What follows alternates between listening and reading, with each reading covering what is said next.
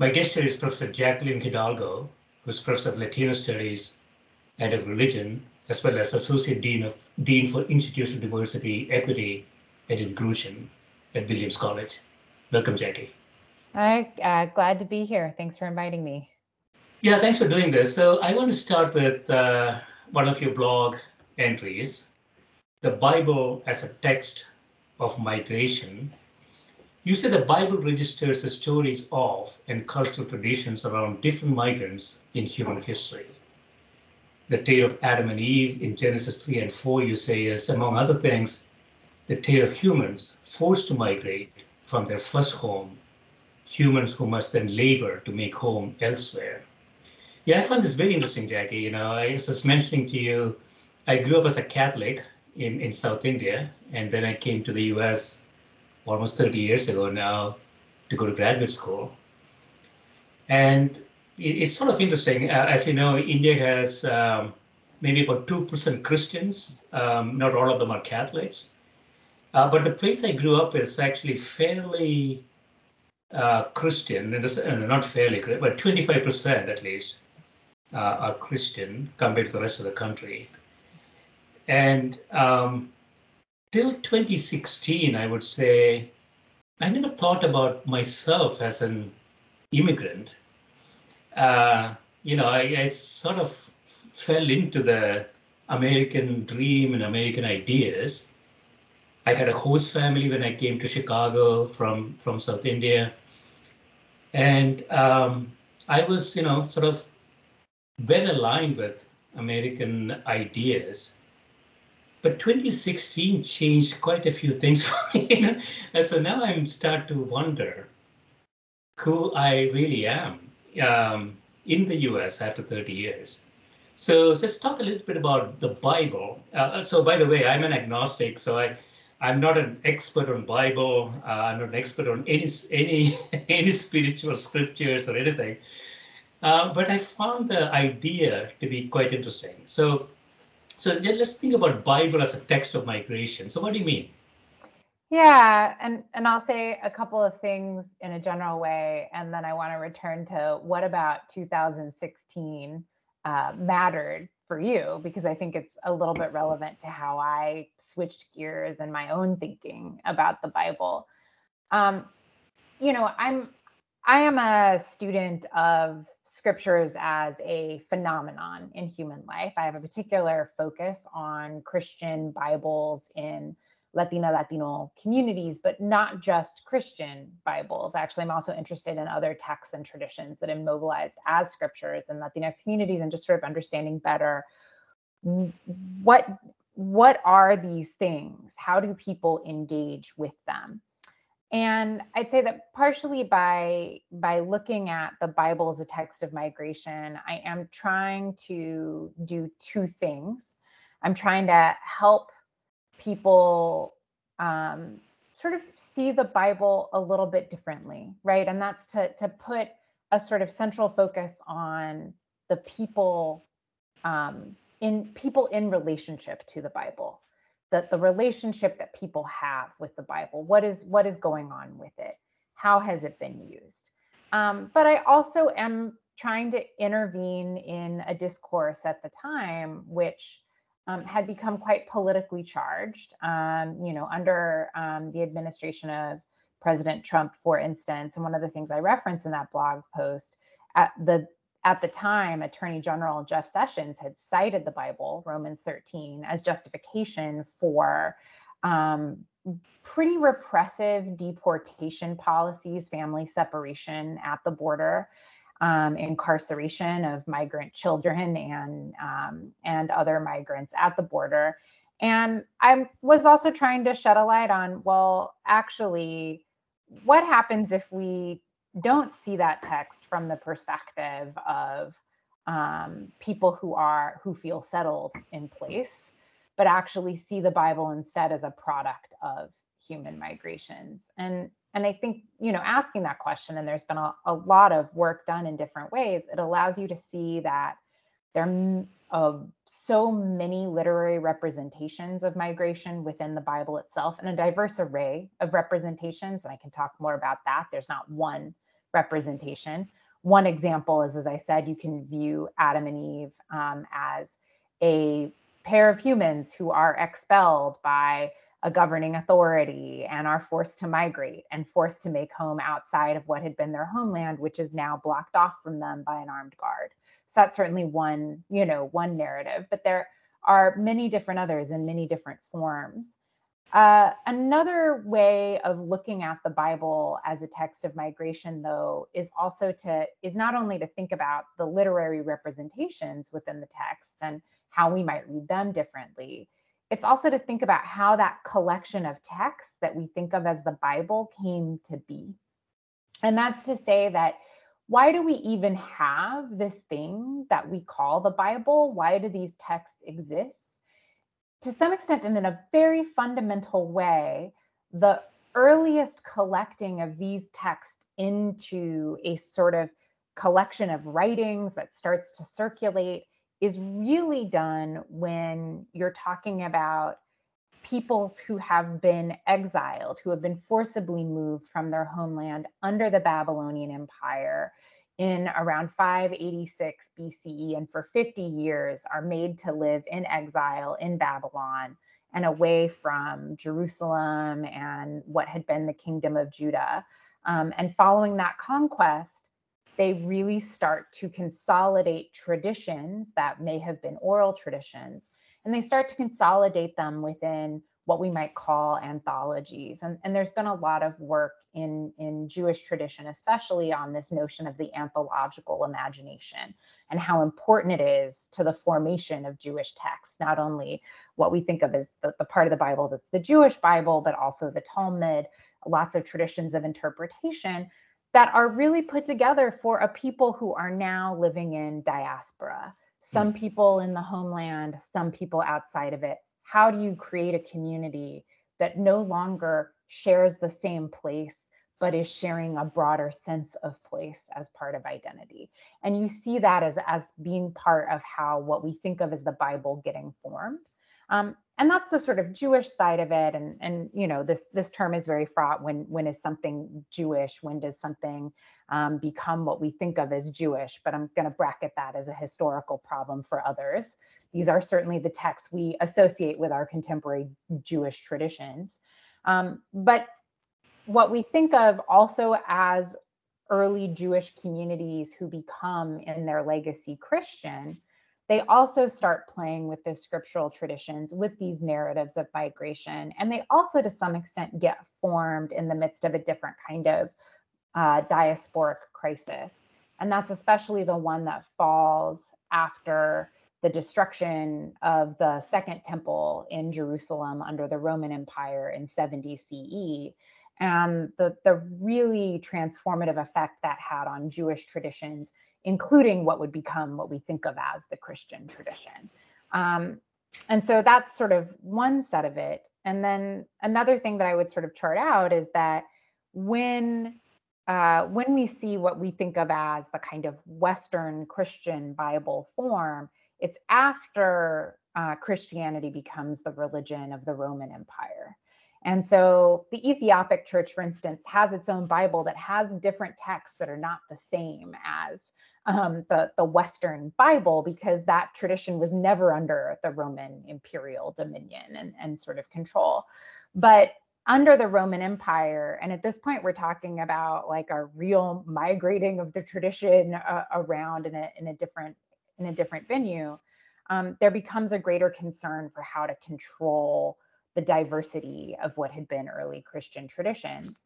And so you think of the Bible then as a different kind of conglomeration for a migrating population, no longer just one escaping an oppressive regime, but now a population that migrates as part of imperial demand and seeks to control the diversity that falls within this Bible. And so I think it's important to think about the tension of these sort of different histories that shape what we think of as the Bible. The other way that I think it's important to think about the Bible and how it comes to be the Bible we have is that it's not just about how it gets formed in the ancient world. It's also about the legacy of what we think about it and how we interact with it in the present. And there's no unthinking or escaping the history of this Bible as a Bible that has been broadly brought to the world through imperialism, and especially through Western European imperialism. And there's not really a way of escaping that history. But I think it's important to think about those people were also themselves migrants, especially for those of us who live in the Americas. The people of European descent here, their ancestors were migrants to this hemisphere. They brought those traditions with them. And when they did so, they ended up also making it so that a variety of peoples engage with this biblical tradition and remake what we mean by Bible, because it is now in the hands of many different peoples. And how they engage with the Bible transforms what we think we mean by it. So let me push on this a little bit, Jackie. So I quite like the idea that the Bible is sort of a cookbook for migrants. As an agnostic, I don't find any utility for most scriptures. I find them sort of time, waste of time in many ways. But it is really interesting to think about, and you talked about Cuba, so we go into the book chapters and others that use Bible sort of a way to survive. I mean, it is a technology in some ways, right? So when you have this overriding stress and other aspects, you sort of use this technology to survive, right? So could you talk a bit about that? Yeah, and so the way that I came to think about it, and I can talk about that essay, for a little while in the early part of my doctoral program, I was doing ethnographic research on a broadly Cuban evangelical church, and we sort of imagine as evangelical. It was a Calvary Chapel in Claremont. The pastor, Marco Alvarez, he and his wife Mirta had migrated to the United States from Cuba in the 1960s. There were a number of other Cubans in the congregation. It wasn't a big church. It was a relatively small church, had both a Spanish and an English service.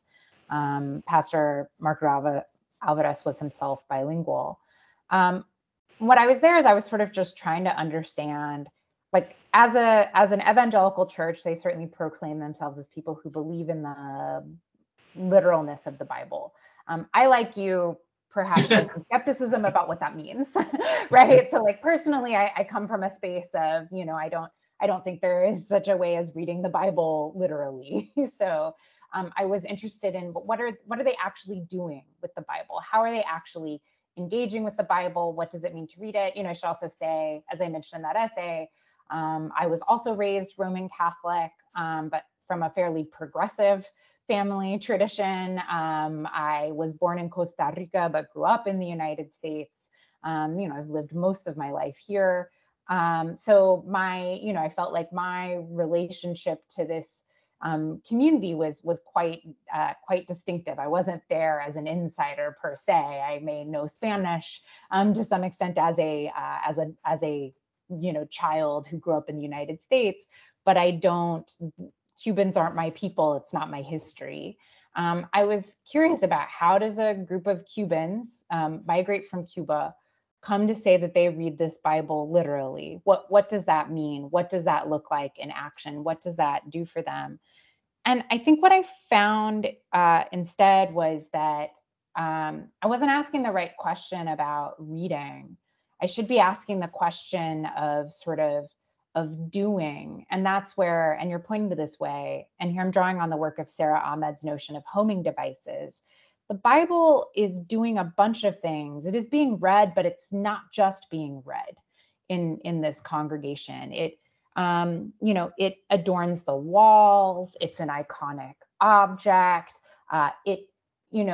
For the pastor's wife, for instance, Mirta, the Bible in the King James Version, and Chuck Smith, who had been the sort of founder of the Calvary Chapel movement in the 60s, his interpretations of the Bible become how she learns English.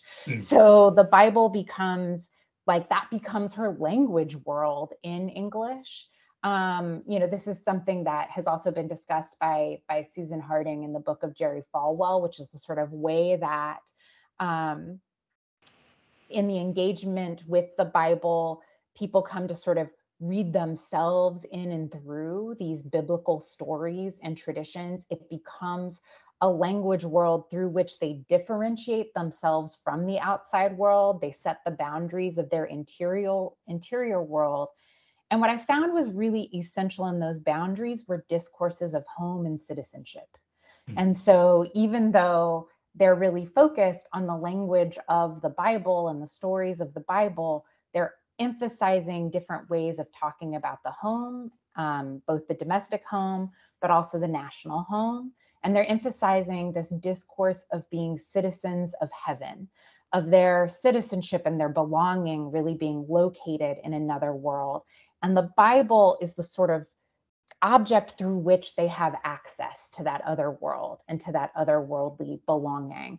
And so it's not simply about what the Bible means. It's also about what it does for them and how it allows them to create home. Yeah. So, I mean, I don't have any strong views on this, Jackie, but I want to get your perspective on this. So, Homo sapiens set off, let's say, 200,000 years ago from Africa. We have spread all around the world, and we created a lot of different religions and a lot of scriptures and so on. But from a really fundamental perspective, one could probably prove that none of these things have any sort of objective value, but then they have significant subjective value. I think that's what you're arguing, right? So a migrant coming, say, from Costa Rica or Mexico into the US, these technologies actually has quite a bit of value for them. But on the downside, though, if you believe that 8 billion people are all genetically very similar, there is no reason for religions or countries or cultures, then these segmentation schemes, I mean, I call religion sort of a segmentation scheme, right?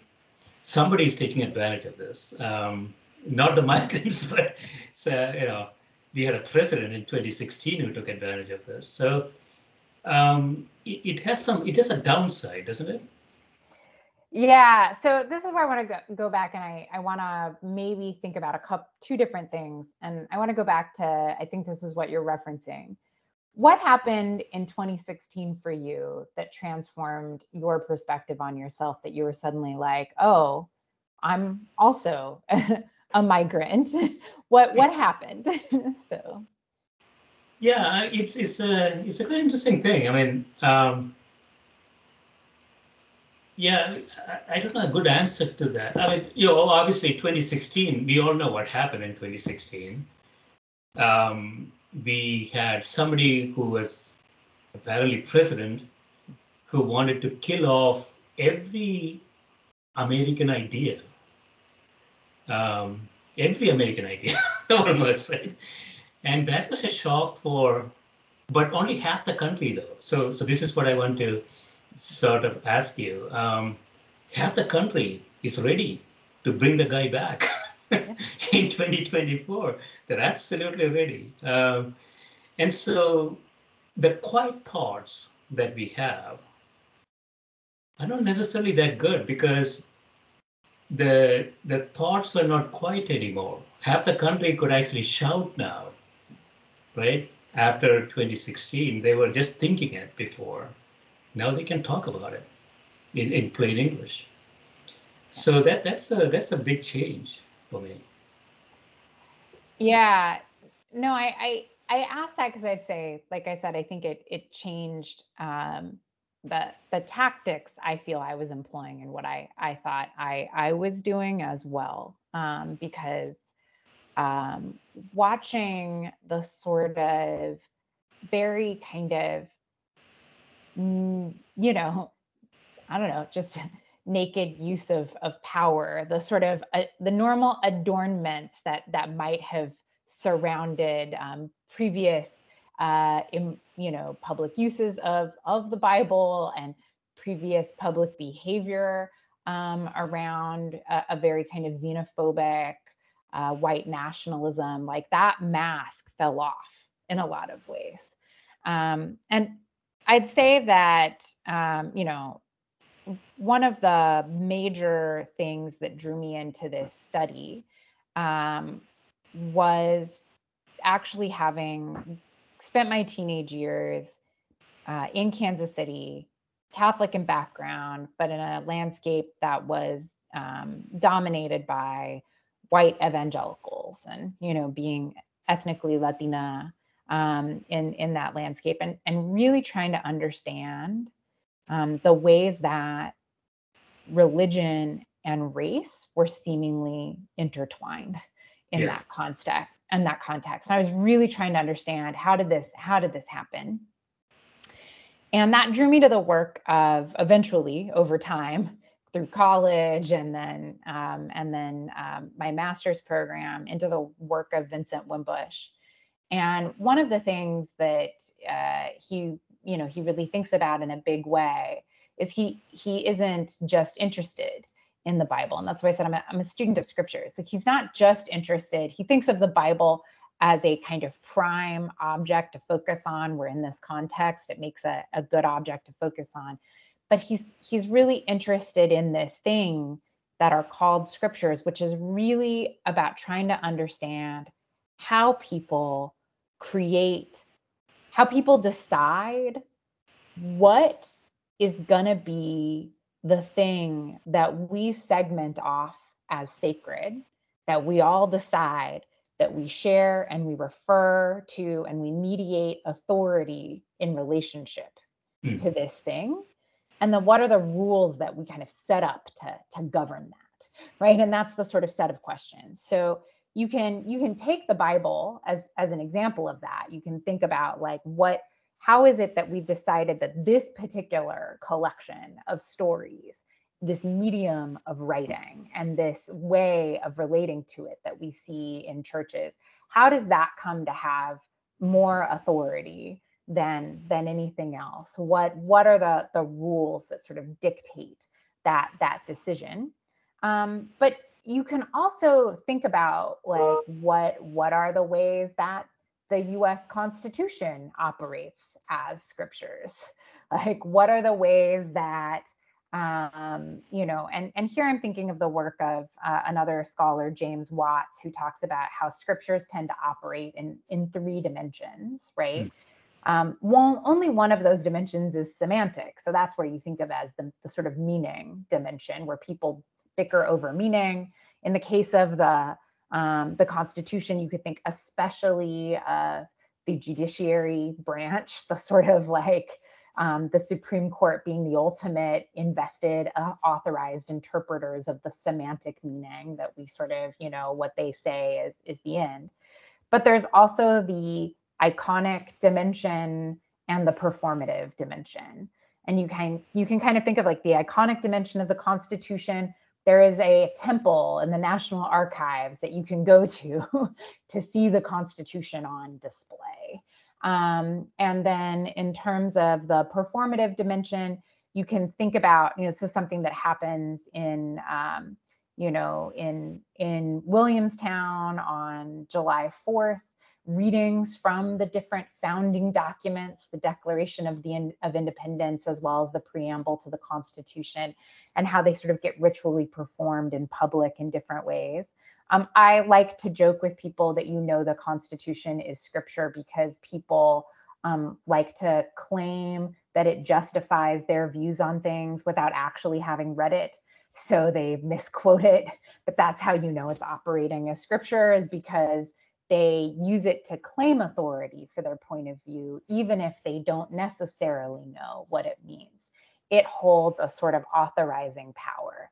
And that's a sort of way of thinking about what scriptures are. And in that way, it isn't necessarily that it's this sort of sacred text, but it is about what have a certain group of people decided is the thing that we locate authority external to ourselves in. and that we locate a means of adjudicating who has authority and on what terms to make decisions about who's inside and who's outside of a community, who has power to do certain things within the community. And how do we make that decision about something that is beyond ourselves? And so that was really what had initially drawn me in, was sort of those questions. But when I saw, any number of things, both in the run up to the election in 2016, as well as things that happened in the years since, it made me think about the kind of different layers at which, as a student of scriptures and human life, I need to be writing and talking to people, and the different things I want to try to help them to think about in terms of human history. Because how do you work with people who have decided that they've invested authority in a set of texts that are maybe not the texts I would prefer to invest authority in, for a whole host of reasons? So let me ask you this, Jackie. So suppose I think about this sort of in a three-dimensional space: race on x-axis, religion on y-axis. And the z-axis, I have such a political system, democracy, autocracy, religiocracy. I don't know what to call. I mean, I'm coming from a country that is sort of, it's now in the midst of some sort of religiocracy. I don't know what to call, how to think about it. I mean, it was very secular when it started off in 1947. It's not at all secular anymore. So we have three things here. So religion, race, and political system. And I was telling somebody the other day that I believe that religion is incompatible with democracy. And I think the founders of the US had this inkling. I mean, we sort of separated the state and the church, but it's not the case for most of the democracies. It's sort of driven by religion. So how can you have a democracy with religion driving it? I mean, is it possible? I mean, I think that that's a really great and challenging question for our time. And if I had a good answer for you, I think there's a lot I could solve. Like, if there was a really good answer.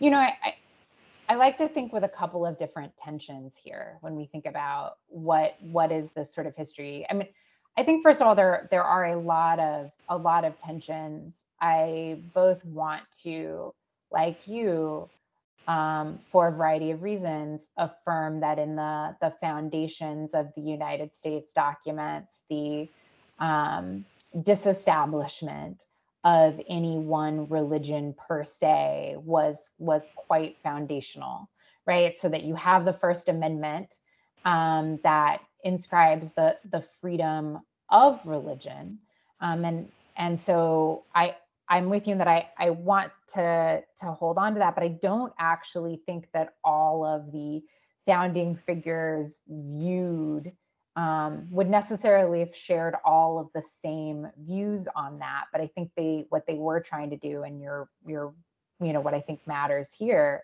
is actually trying to think about how do you create a space where people can belong together without belonging to the same church. What does that mean? How do you create that? And I think that is a problem that we're still grappling with.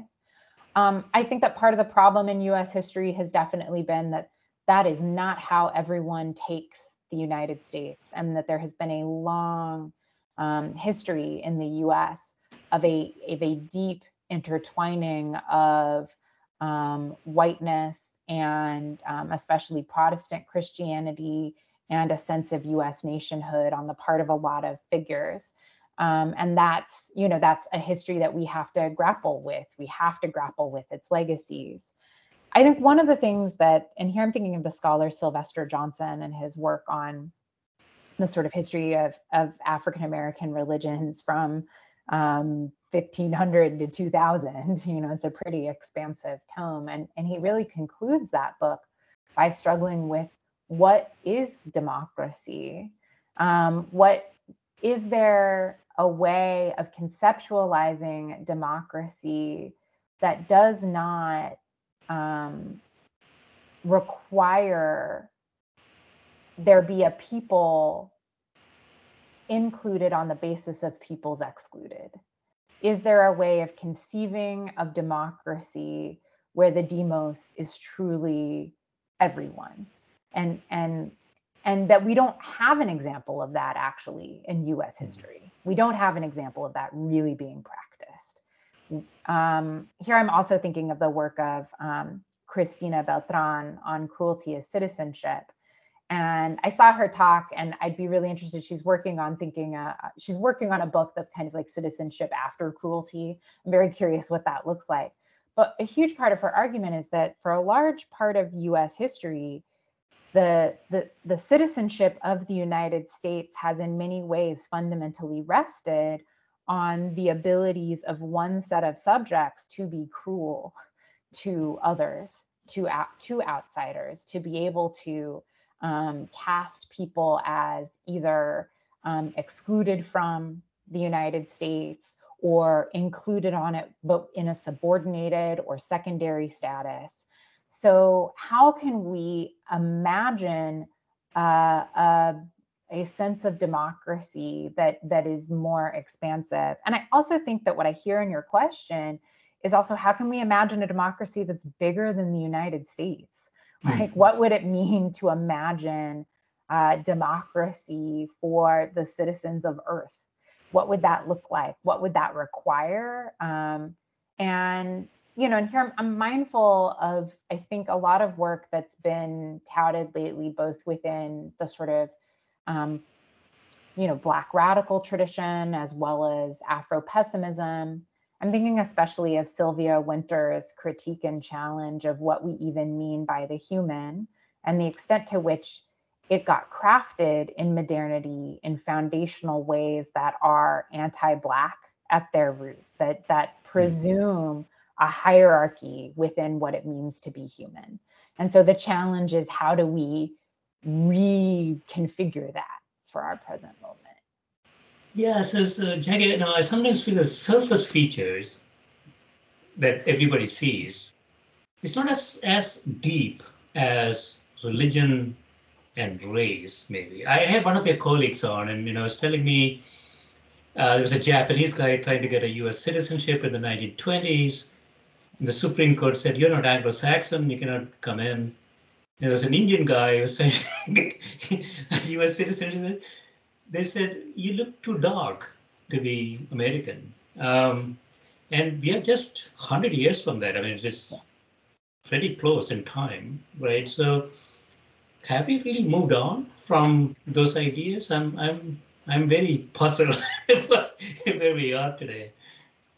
I mean, I think that those are also really great questions, because I'm not so sure. I think that's part of the challenge, and the examples you're giving of the cases Ozawa and Thind. I mean, I think what's especially remarkable in thinking about those cases, and this is an argument that comes up in a book on sort of white Christian supremacy in the United States. And I feel so bad, I'm blanking on the scholar's name right now, Khyati Joshi, her book. One of the things that she thinks is worth highlighting is the intertwining in those cases of, that's both a matter of what we think of as racial difference based on features and religious difference. It is this intertwining of these differences that are being associated with a difference that is both religious and racial. And one of the things that Johnson argues in his book on African American religions is that as the category of religion really emerges in modernity, and that's really it. We don't have a category that's quite like what we mean by religion prior to modernity. And even then, it's always a kind of shifting category. But it really emerges in tandem and in the midst of the colonization of the New World, of European imperial encounters with other communities and other contexts. And it emerges that the very borders of what we mean by religion are getting formulated in relationship to what are being constructed as the borders between people. And so, to what extent is religion a function of or being formulated in relationship to definitions of quote unquote racial differences that are also being formulated? Again, we don't, there are many ways that humans have tried to differentiate themselves from other humans over the course of thousands of years. I don't want us to act like modernity is actually that exceptional.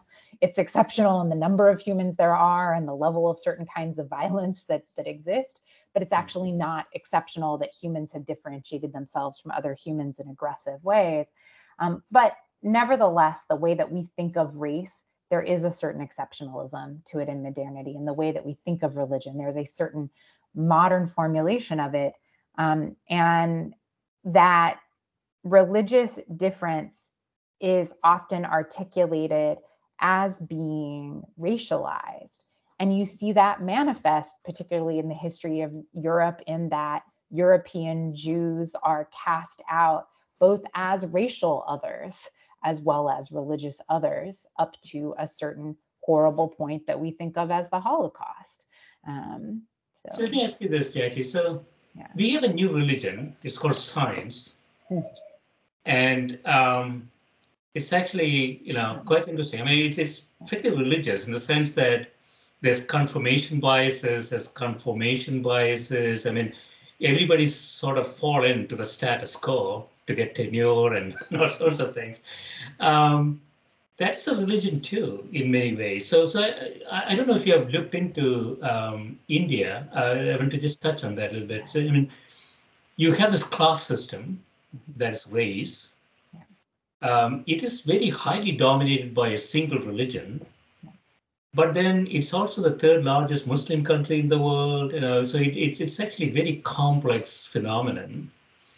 And then we have now a party in democracy, quote unquote, can only win, never lose, because 80% of the people vote for that party. So is that really democracy? I'm sure. So, going back to this race, religion, political system matrix, you can get stuck in one corner of that and never escape that, right? I mean, we could be, the US could be in that too. We were almost there for a brief moment, but we could get there too. So are we heading toward that? I mean, there's a South Korean guy who just got elected. He had nothing good to say about women, but he got elected. In South Korea, I would think is an advanced society. But then he's the one who got elected. I mean, I think that we are in a really, and we were talking about this a little before we started recording, we are in for me, a particularly challenging moment in human history. And I don't know if this is generational. This is not the world I thought I would be living in when I was in college in the late 90s and early 2000s. This is not the world that I thought I would be living in 20 years later, for sure. That there was a different kind of optimism about where we're headed. And what I hear in your question is I think three different things that to ask about. First of all, one is like to what extent can we think of science as religion, and what would that mean? I think that's one sort of question. Another sort of question that you're asking is about, and I think this is really important. I'm first and foremost a scholar of a group of ethnic minoritized subjects in the US and the histories that have sort of shaped the Americas when it comes to religion. But I am someone who reads the news. I certainly have watched as there's been a rising tide of a kind of evangelical conservatism in South Korea that has shaped a lot of public discourses. And I don't think that, throughout much of my lifetime, there has been a rising tide of a kind of intertwined Hindu nationalism in the case of India that you're referencing, that manifests most strongly with what is going on with Modi and the BJP right now, and that is often most virulently expressed in anti-Muslim sentiment in that situation. And I think, to your point, it's telling that Muslims are actually such a large minority. So, it's telling that you target exactly the community that's such a significant minority in some ways. I think this goes back to the question that Sylvester Johnson is in some ways asking about, and that I think is also, Cristina Beltran in a different way is asking about when she thinks about citizenship as cruelty, which is, to what extent, when we say that a society is coterminous with the people, who gets to define the people? And what are the perils of how the people get defined, when there are always going to be ways that one set of people can differentiate themselves from another, right? So what are the perils of democracy, and the perils of majority rule? And this is something that political theorists have thought about more deeply than I have, right? But how do you actually provide for and protect for minorities along a variety of different vectors so that they are not violently suppressed and overridden by the people who view themselves as the majority? How do you imagine and construct a society? And I think that this is a kind of constructive question about, for me as a student of scriptures, what is the relationship that we can have with discourses of authority and power and the sacred that enables people to flourish together, instead of one group of people trying to exercise power and domination over another? What makes that possible? I think that you're sort of, it's an interesting question you ask about, to the extent that science can be considered a religion. There are a variety of different discourses on that. I don't, I think that as with everything that's a sort of, this is a very humanities approach. And you've probably heard it as an undercurrent in everything I've been saying. I think there are times when it's useful to put things in conversation, and then there are times when you really want to draw clear boundaries for different reasons. So sometimes it's useful to think about all migrants in a general sense. When I talk about the Bible as a text of migration, it can be helpful to think about migrants in a broader way. But there are other times when you really need to distinguish between very different kinds of migration and very different histories, and what the legacies of those very different histories of migration are. The different history it is between being the descendant of enslaved Africans who were forcibly brought to these shores versus being people who chose to come to these shores under different circumstances. In this case, I think that it can sometimes be helpful to think about science as a religion, to the extent that we're interested in thinking about what I view as the sort of rules of how knowledge about the world gets made. How do truth claims get made? What are the truths that we all agree to share, and under what terms?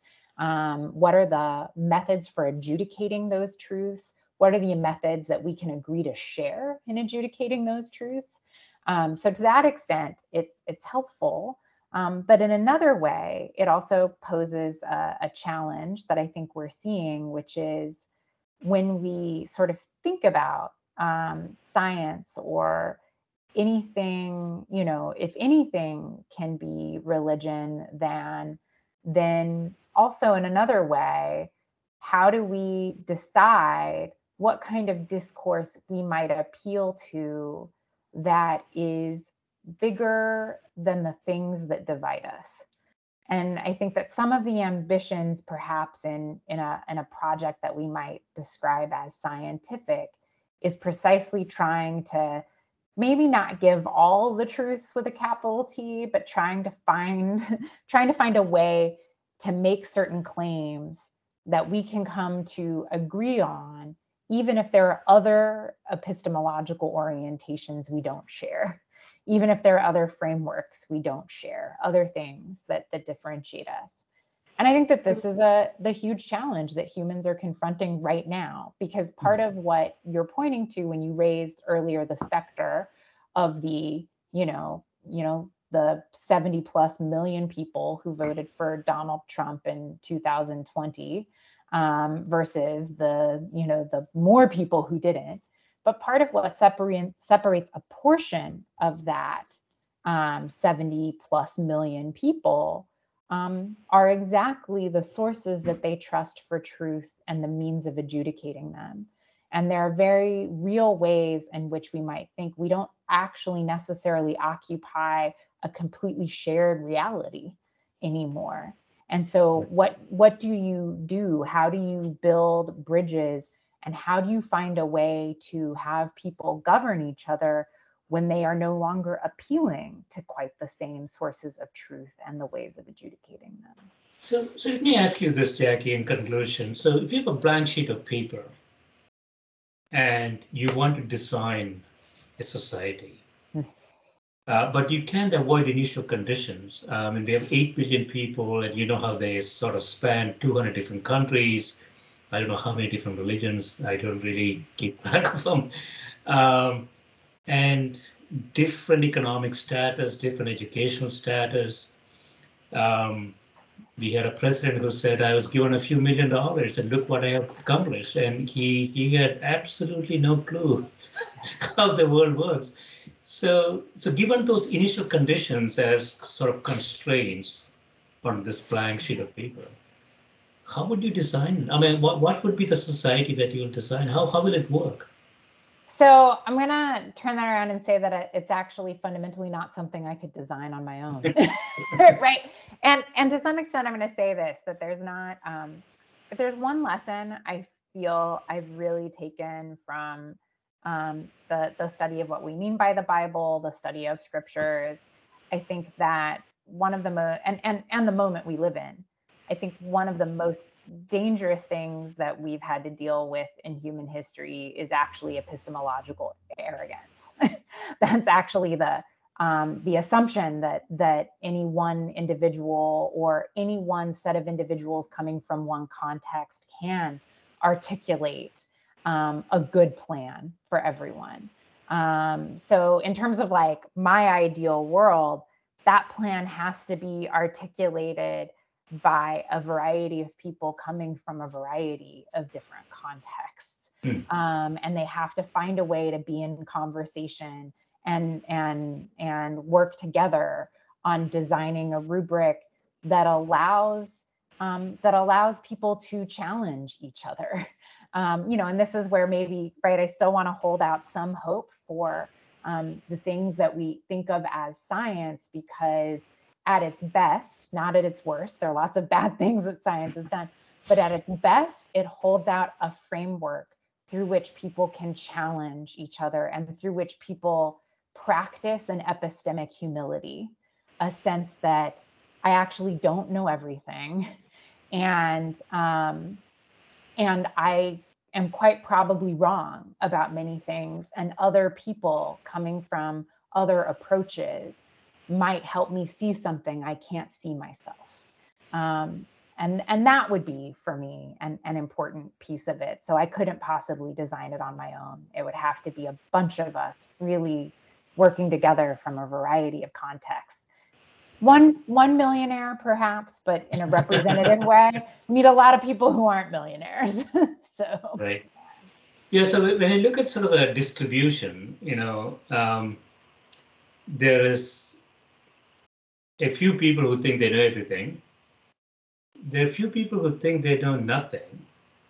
But in the middle, we have a big bulge, people who think they know something and don't know the other thing. So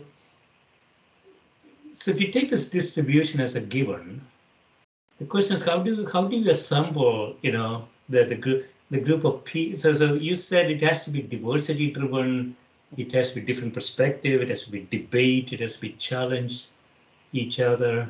But we don't have a mechanism to do that anymore, right? I mean, we don't debate in the U.S.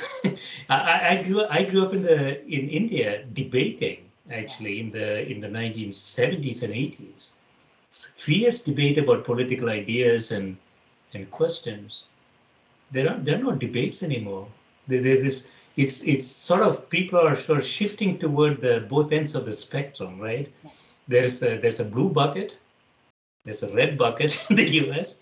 If you wear a blue shirt and you say something, all blue shirts say, oh, that is good. That should be right. I don't know what he said, but should be, or she said, should be good. And the red shirt says something and say, oh, yeah, that should be right. That's where we are. We don't really have a middle. Right? Where are we? Yeah, I mean, I think you're posing, and this is exactly, a different kind of question and a challenge for people to work on, which is how do we, and I think this is something that there are people working on in political theory and in a range of realms. But this issue is, how do we actually forge trust? How do we forge a broader sense of communal trust? And how do we get a large number of people together to make a change, right? So, yeah. Excellent. Yeah, this has been great, Jackie. Thanks so much for spending time with me. No, thank you. I mean, it's been wide ranging, but I appreciated the chance to really stretch beyond some of my own comfort zone, but also to just think with someone else about some of the biggest challenges we're facing right now. So thank you. Thanks so much. Thank you. Take care.